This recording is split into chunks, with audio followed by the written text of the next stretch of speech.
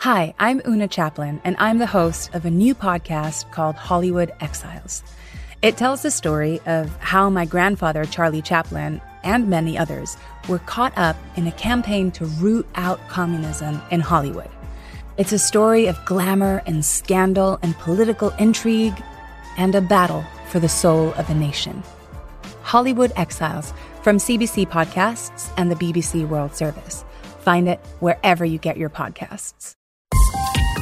This is a CBC podcast. Pamela Anderson has spent most of her life with other people trying to tell her story. Maybe it's like her image in Baywatch or in Playboy or, a major TV show that was made about her relationship with her ex-husband, Tommy Lee. Pamela Anderson is saying, that's enough. I want to tell my own story. And she'll be here to tell you how that feels. That's coming up. Plus, two playwrights, Bianca Miranda and Keshia Cheesman, they have this new show about the F word. Not the F word that I shouldn't say on Canada's public broadcaster, but the word fat.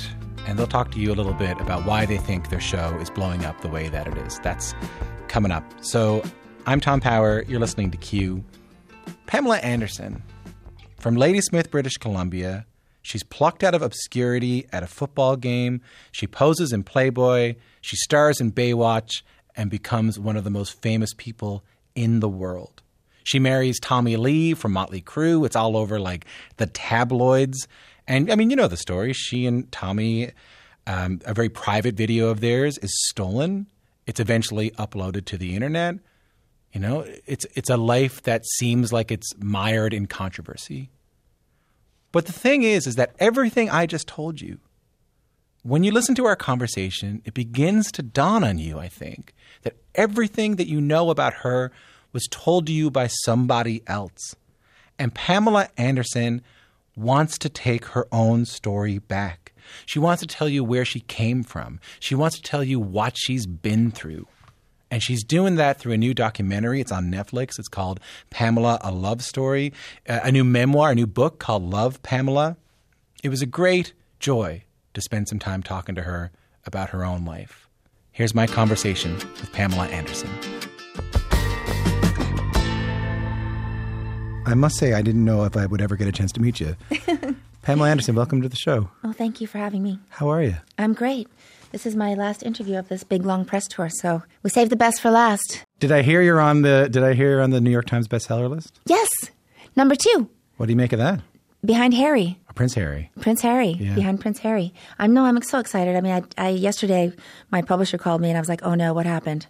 Why is she calling me? Why is Kate calling me? And she called and she was just in tears. She was so happy for me. She was like, this is really great. So I'm so grateful. I can't believe it. How has it been doing the press for this thing? Because it's one thing to tell the stories in the book. It's another thing to get asked about them. Yeah, you kind of think you're off the hook when you write a book and do a documentary. You think, okay, now I've done that. But then you have to do all the press for the book and you have to retell all the stories. And so it's hard work, but it's definitely rewarding. And it's been very therapeutic? For everybody around me. It's been therapeutic for you or? Yes, for me, of course. To kind of go back and revisit those chapters in my life and kind of put it to rest and have the documentary just be just complete, 100% just disclosure, full disclosure, and not really having any part of that, just saying, here's the key to my archives, and I know I haven't murdered anybody, so anything other than that, I think I'm pretty good. Yeah. So it's been an interesting relief. Now I feel like the whole story is there, so, we kind of need to be kinder to each other, maybe give each other a break sometimes. And when I look at people that are, just even acting out or misdirected anger, I always think, what's their childhood like? We're whole people and not just tidbits of things that we throw together for press headlines. I mean, you would know that more than most. I mean, you have been one thing that's really clear from this documentary and from this book is how you're talked about. Like how people talk about you and how people talked about you, especially during those kind of big years. So I would understand that you would be like, hey, I'm a full person. I have a story. I am more than just these headlines. I am more than just this narrative. And as you said, I have a childhood. Mm-hmm. How was it? How was your childhood in Ladysmith? Well, I mean, I had a very adventurous kind of wonderful upbringing. I mean, my upbringing was in nature and at the beach. I mean, I was really, really fortunate, really fortunate. My parents were madly in love, very young. And, they're still together. They're more in love than ever. And they're my heroes. But, we all have, nothing is perfect. No human is perfect. And we all got through it. Yeah, I should say for people who don't know, there was sort of abuse from your, it's weird to say this. Babysitter. I know, it's hard to, it's like, yeah. I talk a lot about it in the book. I talk about just different things that, I wanted to talk about pivotal moments in my life. And there's definitely more good than bad in my life. But there were moments of, that were difficult in my childhood. A babysitter, she molested me when I was, probably about 6 years old, and I wished her dead, and then she died. And it's just a bunch of crazy things that have happened. I just got through it, I think, with my imagination. I still feel like, I don't feel like a victim. I feel like there's things that happen in people's lives, and you have to get over them because they accumulate. Something happens to you, then another thing happens, and it kind of compounds. Yeah. So it's great to be able to go back and feel those feelings and get through those, and not hold. Just forgiveness is a big thing. How does the sharing of it feel? Like, we don't have to talk about this too much, right. But you're right. There's stories in the beginning about, you were molested by a babysitter, and then, you hope that babysitter dies. She then dies. I can't imagine what that would do to you as a child. Then a kid thinks that I did it. I thought my magical mind. And you must have felt guilt, or I felt guilt. I couldn't tell my parents anything then. And then also just like, boyfriends who abused you, men who abused you. What does it feel like when you write these down and share them with people? I think that was the hardest stuff to write but then I feel like the hardest, you dig down for these words and you want to explain it, you want to be honest and you want to go there, and I think, oh God, I can't write that. And then I go, oh no, I have to write that. Now that I've said that I can't write that, that means those words have to be written. Those are the difficult ones. And so I think it's helpful because you can kind of set the stage maybe for somebody else to talk about those things. Because it's not an easy thing to talk about. Sometimes it's easier to write. Yeah. I mean, writing about it was one thing, but then having to talk about it now and talk about it in interviews and things, I think is hard too. But I don't want to not go there because it's part of my life, and I've learned how to live with joy, and choosing happiness was always something that I worked on. I understand. I think what I'm curious about is like when you actually, because you wrote this book yourself, it's important for me to mention that. Like there was no ghostwriter. No there was ghostwriter. Nothing. Very rare. Yes, very rare. But I was always a writer. I wrote journals my whole life. My journal was my best friend. I've always written. Your poetry in the book is really beautiful and really kind of stands out at the very beginning. What I'm curious about is when you write these stories, like physically, like when you press the period after you write this story down on a word processor or however you did it, what's the emotion? Well, if I wrote things down in my journal, I just felt like at least there's proof. I don't know, as a little kid, I always thought there's proof. There's proof that it happened. There's proof of existence, proof of everything. Writing for me felt like proof of existence. Like I wanted to write down the true story so that if something were to happen to me, I mean, I know it sounds dramatic, but that's always was part of my reason for writing, that I wanted the truth to be out there no matter if something were to happen to me in my life, that these thoughts and emotions and feelings were recorded. I don't know why. I have no idea why. I didn't ever expect to be, on TV or famous or anything. Even as a child, I felt that. And I felt like I could let it go a little bit. If I wrote it down, then I had to stop thinking about it. If you wrote it down, something happened and you, good or bad, right, and you wrote it down, it was there for the record. If anything ever happened to you, the story was told. I know. It strikes me that you were worried about something happening to you at such a young age, I don't know what that was, but that was... Journaling, too, was something I did to know what I was feeling. If I wrote something down, I could read it and go, oh, that's how I'm feeling. Because, your head, you're thinking about so many things. But when you're writing, it all makes sense. So that was also an exercise I did. There's something to be said about, like, when you say,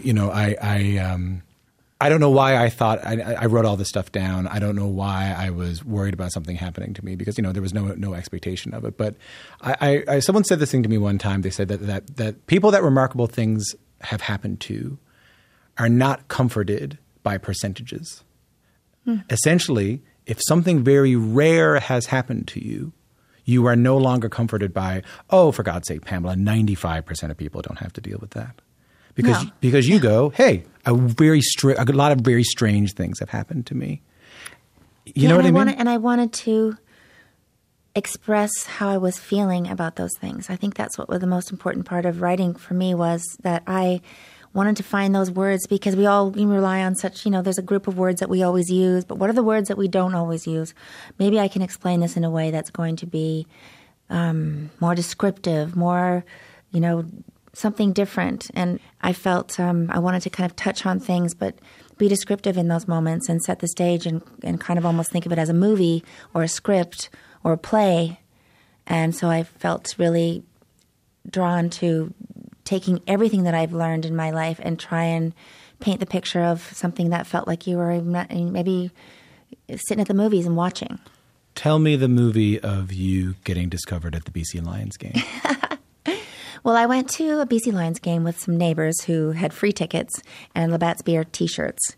And if we wore the Labatt's Beer T-shirts, we could get in for free. So we all went, and I didn't want to go, but my girlfriend really wanted to go. And we went. And I guess the cameraman zoomed in on me and put me up on the big Jumbotron. And I remember looking up and going, "Ooh, I look terrible." Before I realized it was me, I was already judging myself, thinking, I look terrible. And then I went, oh my gosh, that's me up there. And then my friends made me stand up and hold my T-shirt. And they kind of had me going back and forth all night, and ended up on Monday Night Football ads. And Labatt's asked me to do a commercial. And then with the gym I was working at a tanning salon at the gym. And they asked me to do their advertising. And then, I was just doing all these crazy things. And I thought, and then Playboy called me because I was listed in the phone book, and I said no.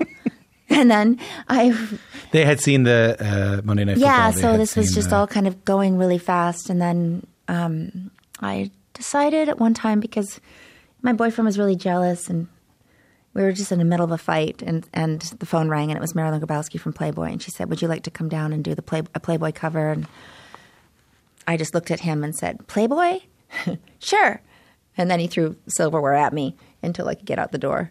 It was crazy. Anyway, I ended up going to LA, my first plane ride. First plane ride ever. Yeah, and landed on Gay Pride Day. It was quite a parade. It was just... What was on your mind on the plane?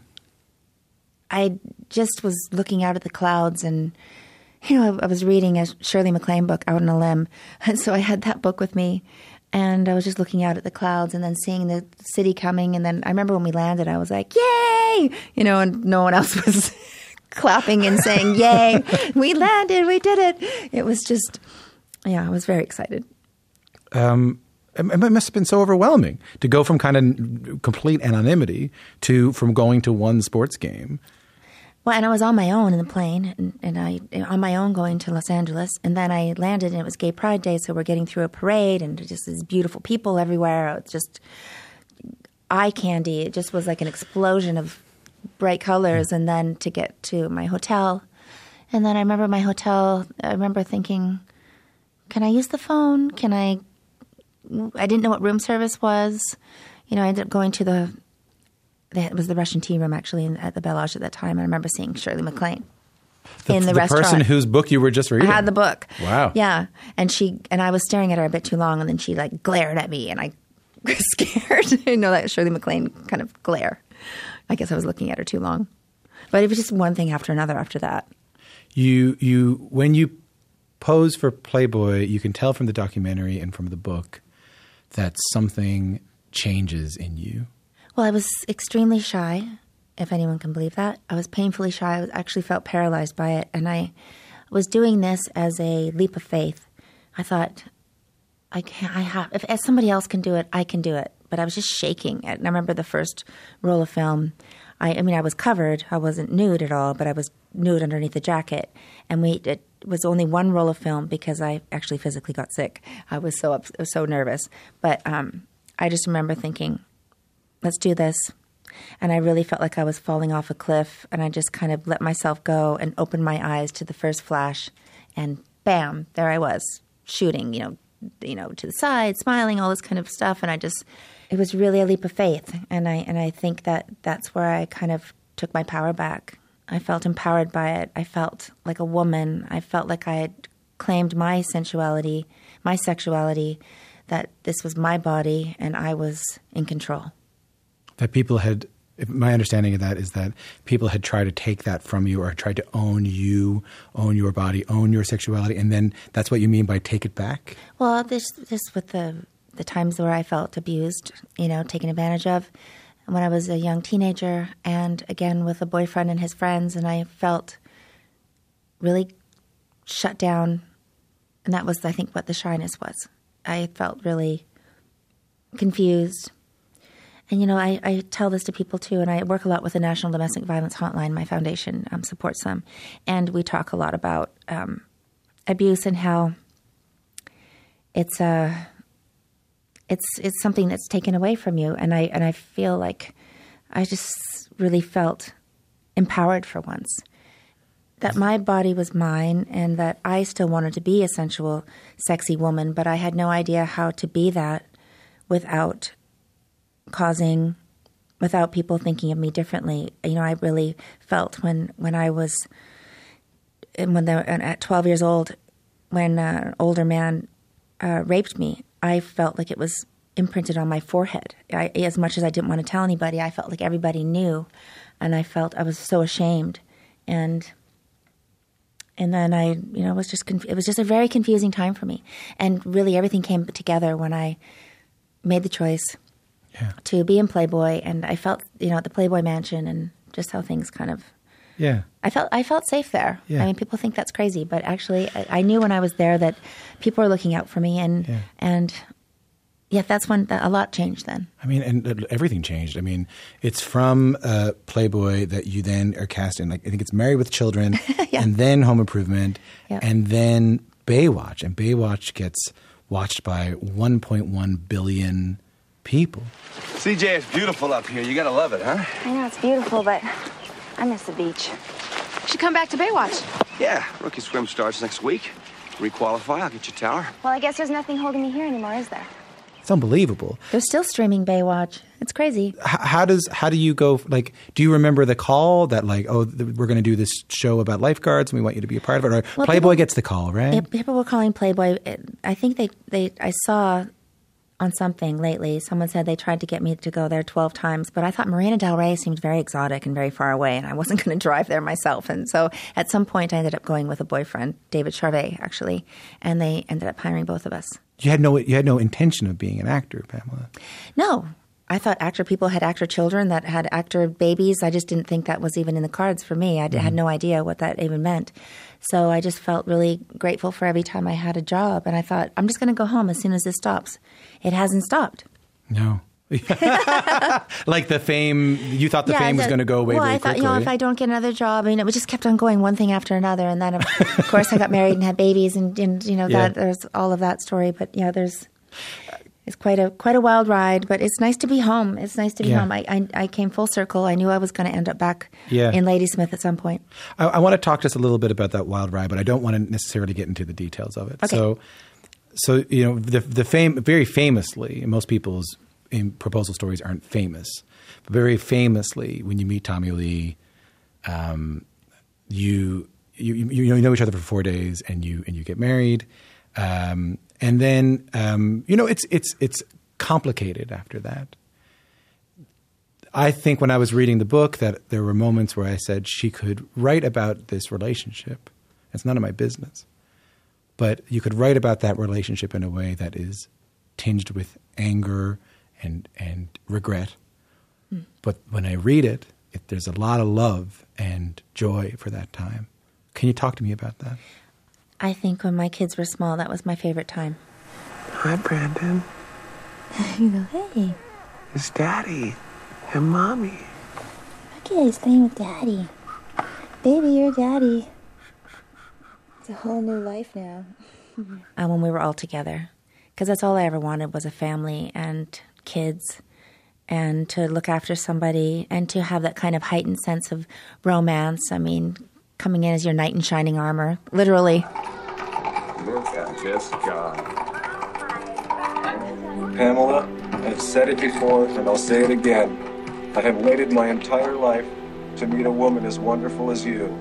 I've only ever wanted to be your knight in shining armor. He wore a night outfit. I mean, we weren't able to use some of the footage of a birthday party I threw for him, which was quite wild. You know, I had the Mad Hatter hat on, and you know, it was insane. It was insane. He was a clown. We came on a tour bus with all the Cirque du Soleil performers, a Ferris wheel, circus mirrors in the bathroom, just like the birthday parties in Ladysmith. You know, everyone same thing. dressed with the appetizers hanging off their bikinis. I mean, it was just wild. Everything I could dream up, I did. Yeah, and we had a great time. And so sometimes I think that kind of romantic love might not be sustainable. And with all the mythology and fairy tales and everything I've read and in psychology behind mythology, they do say romantic love is unsustainable. But so that means that was that, and I appreciate it. And I'm really happy where I'm at right now. The capacity to be alone is the capacity to love, that great Osho quote. So that's what I'm working on.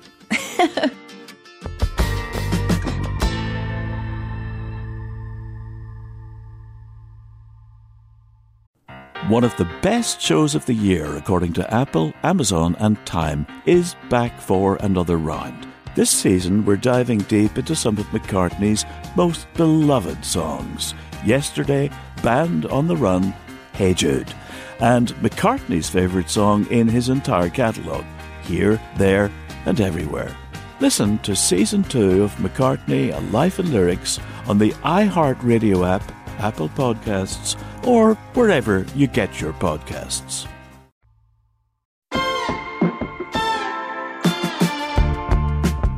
I feel great because I'm talking about the stuff that I care about. Like right now, you're asking me questions about what I care about instead of my boyfriends and my boobs. You know, that's kind of... Let me just say, I get what Pamela Anderson is getting at there. My name's Tom Power. You're listening to Q.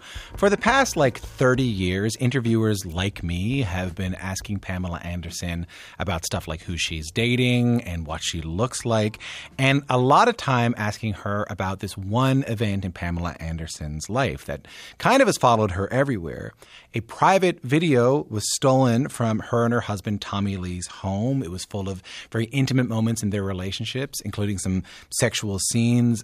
One of the people they had hired to do construction on their house stole an entire safe from their home, which had that tape in it. The tape was then edited. It was eventually uploaded to the internet, and it became the first quote-unquote sex tape to go viral. And the story gets made into this new show from Hulu, from Disney Plus. It's called Pam and Tommy, which purported to tell the story from Pamela Anderson's viewpoint. But did it? That's where the next half of our conversation picks up. You never say sex tape, you only say the tape. Stolen property. Home movies that were spliced together. There was never a tape made for distribution or a sex tape. It was home movies they spliced together because Tommy and I were naked all the time. I mean, we were just crazy, two people in love. It was just us naked on holidays, and maybe there was one tiny little part that was more sexual, but it was more spliced together to look like we made something. I still haven't seen it, so I'm not quite sure what it is. Sure. I mean, the footage in the documentaries is one of a lot of love. What happens when that incredibly traumatic thing is made into kind of entertainment? There was that TV show, the Pam and Tommy TV show, which I know you haven't seen. Yeah. It was interesting to me, to be honest with you, because when I first heard about it, okay, they're going to make a dramatization of this time in Pamela Anderson and Tommy Lee's life. But don't worry, they said. It's going to be about the tremendous atrocities done to Pamela Anderson. It's going to be about her kind of goodness. And then quickly afterwards, I read, but Pamela Anderson doesn't want anything to do with this. I never had anything to do with it, and neither did Tommy. So it felt silly and superficial and shallow and rude. And I always get concerned for my kids. We've all gone through a lot together, and we get through things as they come, and we've always been very open and honest about all the things in our life.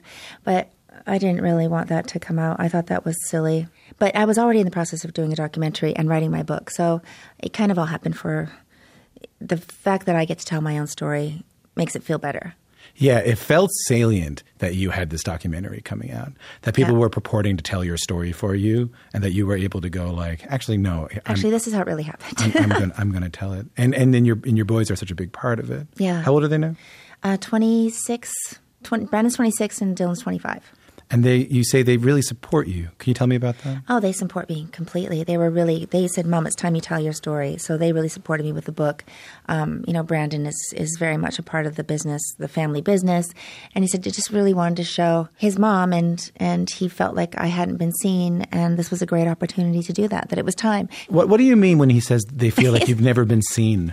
Well, because they're young and they see more than I do when it comes to these kind of things, and they just thought that it'd be nice to be able to tell the full story. And they weren't even really aware of the full story. I mean, the gritty, gory details, but they knew I'm strong for a reason, that I have this kind of philosophical way of even parenting, that they kind of were just curious too. And just like Brandon said, a lot of this was putting pieces of his life back together, or seeing his life unfold in reverse, he likes to say. And we're all very close. It's been very freeing to know that it's done. It's done. Now I can move on. When you say you have these sort of philosophical approaches to your life, I'm struck by something you said at the very beginning that I wanted to follow up on. You said, Tom, I'm not a victim. Mm-hmm. I've heard you say that a few times. That feels important for you to say. Can you tell me about that? Well, I feel like this weaponized empathy is a thing. I think that weaponized empathy? Yeah, I don't feel like sorry for somebody is effective. I think that that's just what happened, and now we can move on and be better people, and people's stories can inspire us to be better people and good and kind. And what I do each day is just try not to hurt anybody. And I think that's a real simple, almost rebellious kind of rebel move, is to be happy. Yeah. In spite of everything, anything. Yeah. That kindness and compassion, unconditionally, and joy unconditionally, are like incredibly powerful things and kind of radical things in some ways, right? Yeah, you have to be, strong and tough, and life is hard for everybody, and so let's be good to each other. I love that idea of weaponized empathy. The idea that when people will say, "Oh, well, Pam, your private property was stolen from you, or you had to go through this, or you had to go through that," like they oh, I'm so sorry for you, but are they? And is that a genuine emotion? Is that what you mean by weaponized empathy? Well, I just feel like life is hard for everybody, and you can be inspired by someone's story and empowered by them. But when you tell your story, you're not necessarily looking for sympathy. You're just telling your story. Very zen of you. Is that zen? I don't know what it is. I say weird stuff sometimes. I don't even know where it comes from. I think what I'm referring to, like, is like this idea. I mean, I think about this all the time. Is that like the goal is to just be a boat on the water.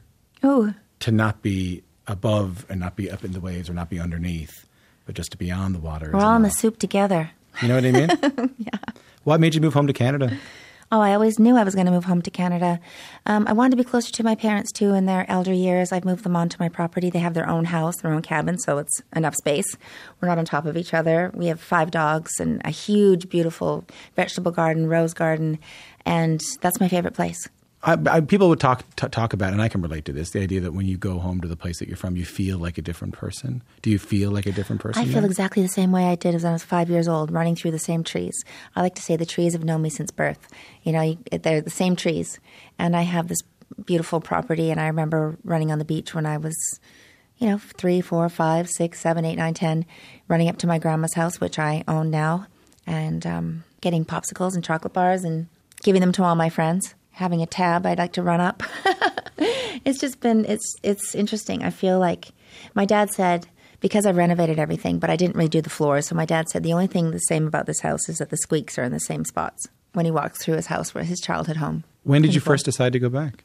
I was in France and COVID hit, and I thought, I need to go home. I went home and started to reflect on my whole life. I mean, it was very...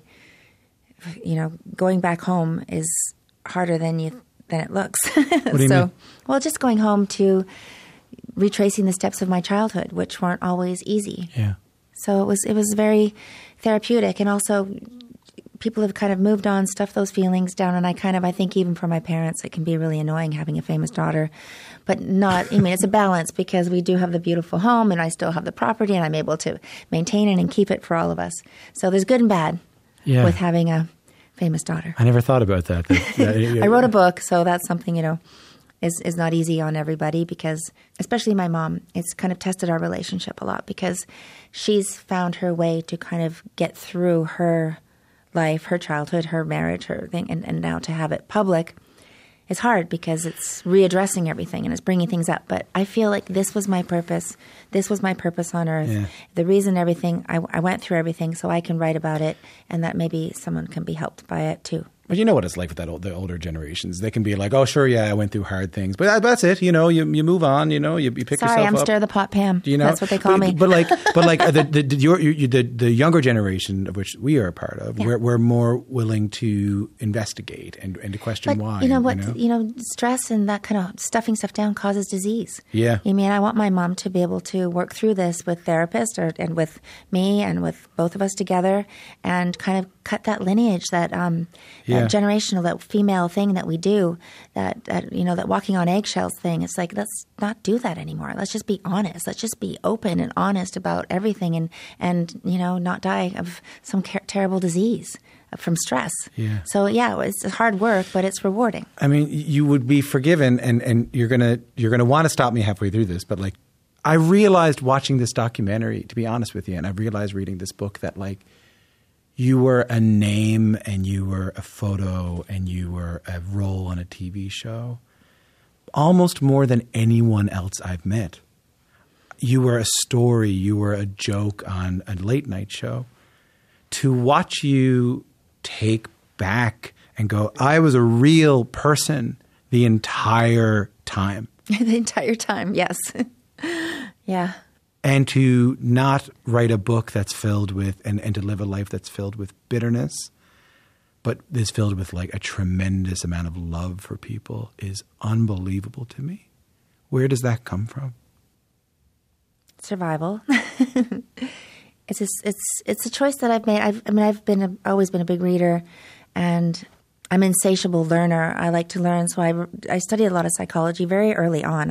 My Memories, Dreams, and Reflections, one of the first books I read by Carl Jung, is not an easy read to be diving into it all. And I just believe Jungian psychology. So I know it's crazy, right? When I was a teenager, and I was just devouring this and thinking alchemy and Marie-Louise von Franz and devotion fairy tales, Robert Bly, Iron John. Every single Bullfinch's mythology.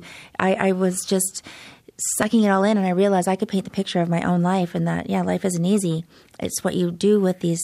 Whatever happens to you, not what happens to you. It's just. I don't know. I just thought, why not love somebody in spite of it all? You can't change people. You can only love them. Beautiful. What does it feel like when you take your story back?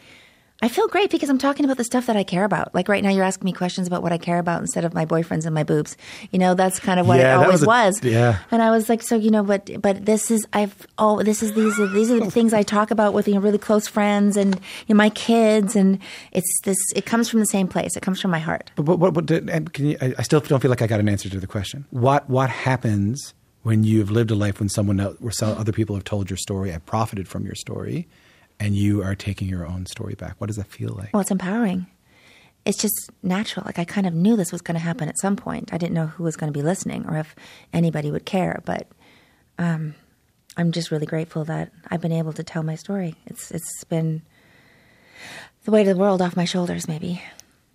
Well, thanks for talking to me at the tail end of this crazy press run you've been on. Yeah. The best part of all of this was book signings, meeting people one-on-one. People are pouring their hearts out to me, and I feel like it's great. What's the most surprising thing someone has said to you at one of these signings? Well, someone said to me, that they hadn't talked to their mother in a really long time, but after reading my book, they called and reconnected with their family and decided not to be bitter, but to be more loving and to think about people's past, and I don't know, it's just really incredible. I see a lot of tears, a lot of young girls saying this has really helped me a lot, and I feel empowered by what I've gone through. So it feels good. It feels like I'm onto something. It feels really great. I hope you can feel in the room when you were walking in here, just how much love people feel for you. I appreciate it. No, I feel rooted for. I feel this is a great time for me. I really appreciate it. Thanks for being here. Thank you. Pamela Anderson has a new Netflix documentary. It's called Pamela, A Love Story. She's got a new memoir out called Love, Pamela. If you want to watch that conversation with me and Pamela Anderson, you can find it on our YouTube channel, youtube.com/Q with Tom Power. Keshia Cheesman and Bianca Miranda are two playwrights who want to talk about the word fat, the way we might use it as an insult, the way we might want to use it in sort of hushed tones. And what they've done is they're doing this new play called The F Word, which is about fat phobia. It's about misconceptions we have about weight and shape, but it's also about their love for themselves, their love for one another, and their journey towards self-acceptance. It's playing now in Calgary until February 19th. Here's my conversation with Keshia Cheesman and Bianca Miranda. Hi, everybody. How are you doing? Great. How are you? How are you? I'm so good. I'm so happy to talk to the two of you. So, Bianca, this is my understanding of it. This started out as a 10-minute play in 2017, and then in the years that follow, you develop it into a full-length play. Bianca, what do you remember from the experience of putting the 10-minute show together? Yeah, so we were part of a collective creation with Handsome Malice Theater, where it brought together around 10 femme and non-binary folks to talk about different facets of their identities. And Keshia and I, first of all, have been wanting to work together forever. And we thought, hey, we should talk about, our journey in larger bodies. And at that time, I had just kind of picked up the book called Shrill by Lindy West. And, it started the conversation as to why is the word fat so bad? And then we kind of, went through a whole timeline of our lives of okay, so it started when, as you've said in your introduction, it was said in hush hush tones. And then it kind of became this cautionary tale down to back then fearing that word. And so how that piece evolved is that we essentially reclaimed that word for ourselves and got the audience to chant along with us. We're fat and awesome and beautiful. That's such a beautiful story. And what I find really interesting about that is that 10 minutes, Keshia, as far as I can tell, 10 minutes was not enough. So after you do the 10 minutes, what do you sort of continue to explore after you do the 10 minutes? Yeah. I think one thing that always fueled me and Bianca was anger. There was a moment after we did the 10-minute piece, the original one, and we were talking about photography and things like that, and how nobody, photographers never want to take pictures of us. And that's something that we've always wanted to do. So then a next 10-minute iteration, we kind of explored why don't people want to take pictures of us? So we made the audience pull out their phones and take pictures of us.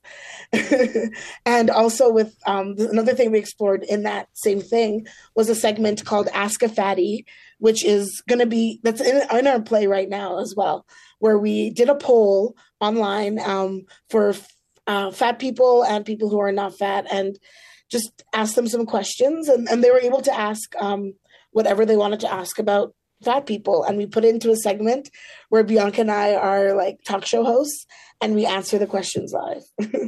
Bianca, can I ask a little bit about the F word? When the show is called The F Word, and the F word in which case is fat, mm-hmm. There's an implication that when you say the F word, the F is a bad word.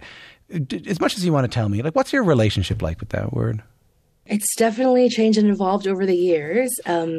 I think before, as I said, it was something that I just did not want to be associated with, I would hide. I would make myself smaller if that word was said out loud. And a lot of people have such different relationships with that word. And I think some people who don't know how loaded it is for some of us just kind of use it really without thinking about the consequences of, what that word might evoke for someone else. So I hear people they're just having a meal and then saying I'm such a fatty for nourishing myself. So things like that would come up, and I just felt myself like just making myself smaller and hiding and not wanting to be associated with that, like I said. But I think throughout the journey of this piece, it's now given me so much power, like to, you know, step into that identity and like really reclaim that word for myself. I feel that when I say it out loud in a room full of people who don't expect it, it's like, yeah, that's right, I did call myself fat. Yeah, right. Like they're not expecting it. They to them, it's this word that they might be a bit afraid of, or they might be a bit afraid of you referring to yourself as it. But when you say that, it kind of freaks them out as much as it makes you feel empowered, I guess. Mm-hmm. Yeah, exactly. Keshia, like in the play, you also address the intersection of race and weight too, right? Am I right about that? Yeah. So I think first and foremost, like Bianca and I, being women of color, we can't separate any of our identities from that. Yeah. When people see us at first value, it's like, oh, you're fat. And for me, yeah, you're fat and you're Black. Like, so just already being on stage, it's like my existence is an intersection. And in the show, Bianca and I talk a lot about like our cultural foods and how much we love those things. But we also have a segment where we play family members, them being interviewed about us and how they feel about our bodies and our journeys with fat and everything like that. And a lot of the cultural things that come up for us. Have those intersections shown up in sort of like your career? Because the theater world, you are a body on stage and you are judged against other bodies for roles. Like, yeah. Keshia, has that intersection showed up in like your career journey? Yeah, I think like when even in like theater school, it was very much like these are the roles that you can play. Right. And Bianca and I, even though like right now we are like doing a two-hander show in a professional theater company, we never had the opportunity to play a lead character in a play or have more than a couple lines or do anything besides like a gender neutral side character in the background. Going, yeah, sure, I agree. You know, or like, you got it. Exactly. So like we were never given the chance to like actually fully form our craft on stage because we don't fit the mold of what people think are those who are deserving to be seen on stage, who are characters on stage. I mean, that's a powerful thing. Bianca, tell me more about now, you know what? I'm acknowledging my own discomfort here, which is perhaps the point of the exercise here. But the Ask a Fatty survey you do, can you tell me some like the kind of questions you might get? Yeah, I mean, also like that survey is inspired by like us acknowledging that, you know what, for the world not loving fat people, they sure do think a lot about fat people. And so this was kind of the opportunity to be like, hey, we know you got questions and we may have answers. And some of the questions are like, hey, so when, why, where, what did you do to be fat? And it's like, oh, okay. You want to know the origins. Okay. And some as invasive as like, you know, like how, like what happens in the bedroom, you know, like what exactly does that look like? Like, is it more challenging? Like what? These are real questions you'll get. These are real questions that real people have, you know, we gave them the power to be anonymous really. But I think when you have that power, like, it's all unfiltered. Is that comfortable for you to be on stage answering these kind of questions? It's the kind of the point of that segment. It's like this overwhelming, like, are you hearing what you all just asked? Yeah. And I should say, I mean, I don't want people to come away with an impression that this is a dark or heavy or, you know, I mean, so just for the radio, if you're listening to this on the podcast or the radio, both Keshia and Bianca are both nodding no at me like violently right now. But Keshia, talk to me about that, the idea that this has to be a joyful excursion too, right? Yeah, like Bianca and I, like we are funny people. We just love laughing and joking around. Like, one of our nerves about the show is, can we make it through without laughing? We wanted to incorporate so many different types of storytelling and comedy into the show, not only because that's just who we are as people, but it's also a great way to tackle tough subjects in a way that's approachable and accessible for others without feeling like we're like pointing the finger at them and like blaming people. Like, we still hope that they're going to reflect, but we hope that that does come with joy and laughter, because that's what happened when we wrote the show. And there's just so many adventures and different modes of storytelling. Like we said, there's the Ask a Fatty segment and fairy tales. And then there's like commercials. There's a little lecture. What are the commercials? What are the commercials? A weight loss ad.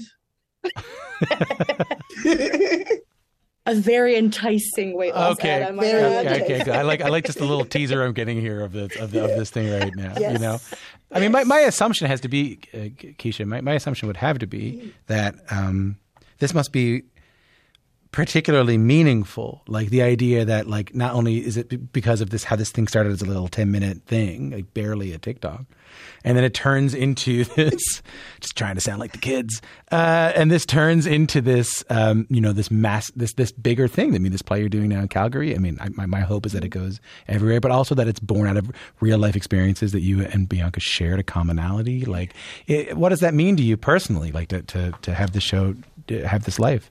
Oh, like, it means the world to us, honestly. Like, even just us being on stage together has been a dream of ours since we became friends a decade ago. Yeah.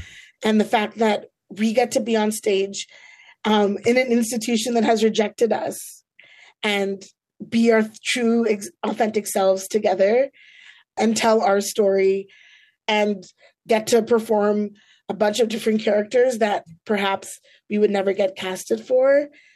It just feels like a dream and one of the most exciting things that we could think of doing. Bianca, answer me this now before we go. So two people go to see the show in Calgary. They get up from their chairs, the show's over, they get in their car, they drive off. What conversation do you hope they're having after watching the show? I would hope it's like, wow, I had such a great time, but damn, I had no idea that diet culture was that insidious and so ingrained in our lives. I didn't even know that, fat people are facing this, and I think I got to do some work. Yeah. And I think I would say that for, like folks who are not fat and can't necessarily relate to the subject at hand, but also for our communities. I hope that they go, oh my God, I've never seen anything like that. And I feel so celebrated and seen. And I want more of those stories on stage. It's a powerful thing you're both doing, and it's not surprising to me that it's taken off the way that it has. My congratulations to the two of you. Best of luck with the run, and thanks a lot for making time for us today. Thank you so much. Keshia Cheesman and Bianca Miranda were my guests. If you're in Calgary, get out to see the show. It's called The F Word. It's playing now until February 19th at the Martha Cohen Theatre in Calgary, Alberta. All right, that's it for the show today. If you're listening to this on the podcast, thank you for doing that. And if you want to tell your friends about it, or you want to subscribe or follow, we would love for you to do that too. You can listen at CBC Listen or wherever you get your podcasts. We're also checking the Q email these days. If you want to, we weren't checking it for a long time, but we're checking it now. Q@cbc.ca is the place to get in touch with me, or on Instagram. I check the DMs. I do. I'm at Tom Joe Power there. Tomorrow you're going to listen to, you might not know this name, but what an incredible story. Jesse Crimes, this widely regarded visual artist, made his most important work while he was locked up in a U.S. federal prison. And he'll tell you that story. We'll see you then, later on.